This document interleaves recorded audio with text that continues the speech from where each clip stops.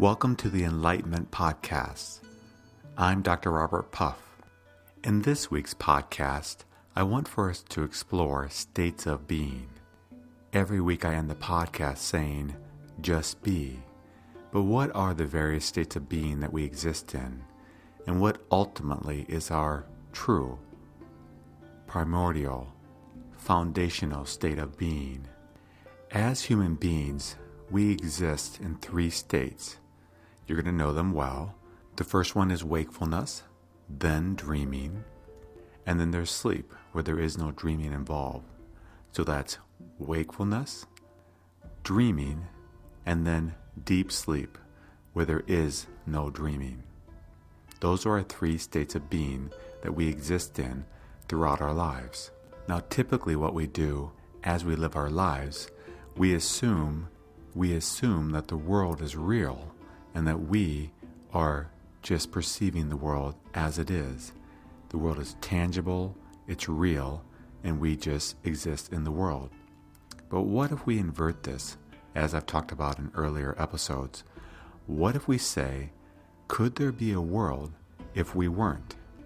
And if you really call it logic, call it conceptual thinking, these are pointers to the truth, though they're not the ultimate truth. But through logical reasoning, we really can't argue the following concept, that the world couldn't exist unless we're aware of it. If we are aware of our world, our universe, we have no way of knowing that it exists except that we are aware of it. So from this perspective, it's seeing the world as an extension of our mind. We are able to perceive the world, and thus the world is able to exist. It's really a childlike approach to living. Children see the world as an extension of themselves.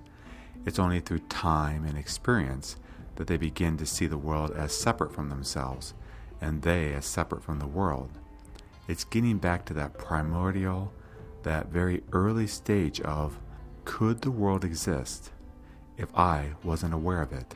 Or, the world exists because I am aware of it. Our minds are challenged to wrap their head around this, and this goes before thinking, because we're trying to quiet the mind and just be.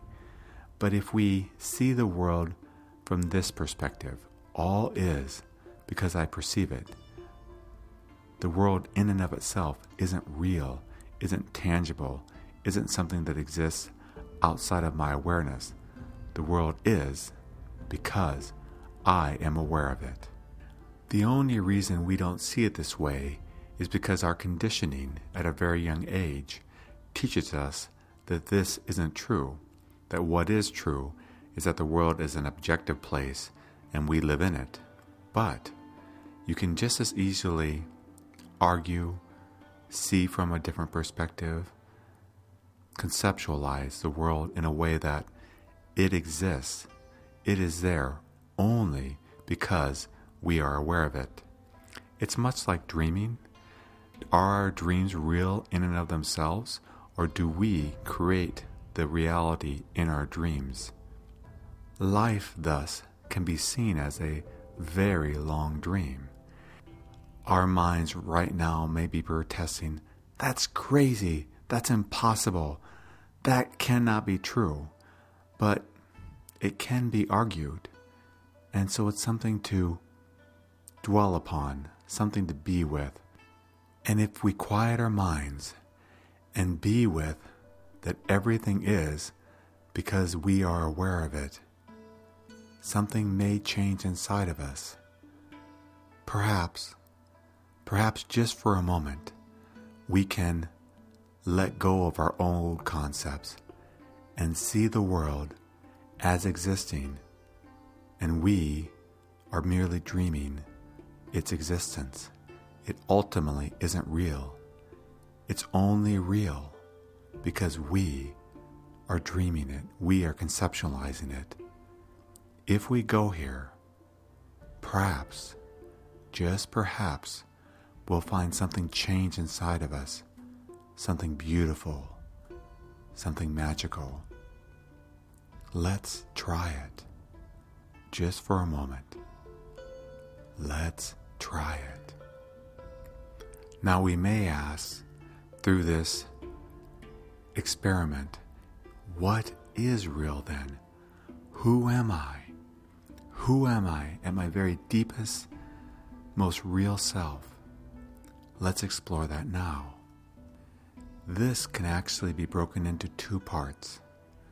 One is, if we are the dreamer, then there's the dream, our awareness of the dream, and all that that entails. Right now you're listening to my voice and this podcast, and you are aware of my voice and me speaking. Later you may have lunch or dinner, or you may go for a walk, read a book, go to work, and you will be aware of that. Since you've been born and until you die, you are aware of experiences that occur. Awareness is our primordial state. But sometimes there is nothing to be aware of. If we are the true, ultimate reality of all that is, if we're dreaming all this and everything is coming from us, sometimes, like in deep sleep, there is nothing to dream. There's a dreamer, but there's nothing to dream. At this very absolute primordial state, this is who we are. Awareness arises when we are aware of something, but before that, when there's nothing to be aware of, we are that. And there's absolutely no words, no descriptions we can give to that, because it's preconceptual. It's before everything. We are that. We are that. And I don't know if this will work for you, but perhaps for a moment, imagine that there's no world, there's no friends, there's no work, there's nothing in the universe for us to be aware of. There's nothing for us to conceptualize. There's nothing for us to sense, to interact with, to make love to hate. There's just nothing, no thing. Who are we then? Who is that which is before something is to be aware of? Be that. Be that. That is who we are, though it is absolutely impossible to describe. It's something when our minds get very, very still and we get very, very quiet inside, we can sense. It's much like a pond, a beautiful, beautiful pond, but the wind is always blowing and things get tossed into it, and the waves keep us from seeing deep within. But sometimes, the water gets so still, so perfectly still, that we can see deep within. And oh my goodness, is it beautiful?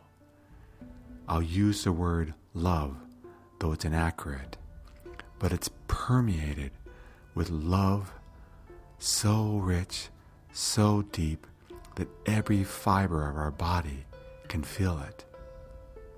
Be still and feel that love.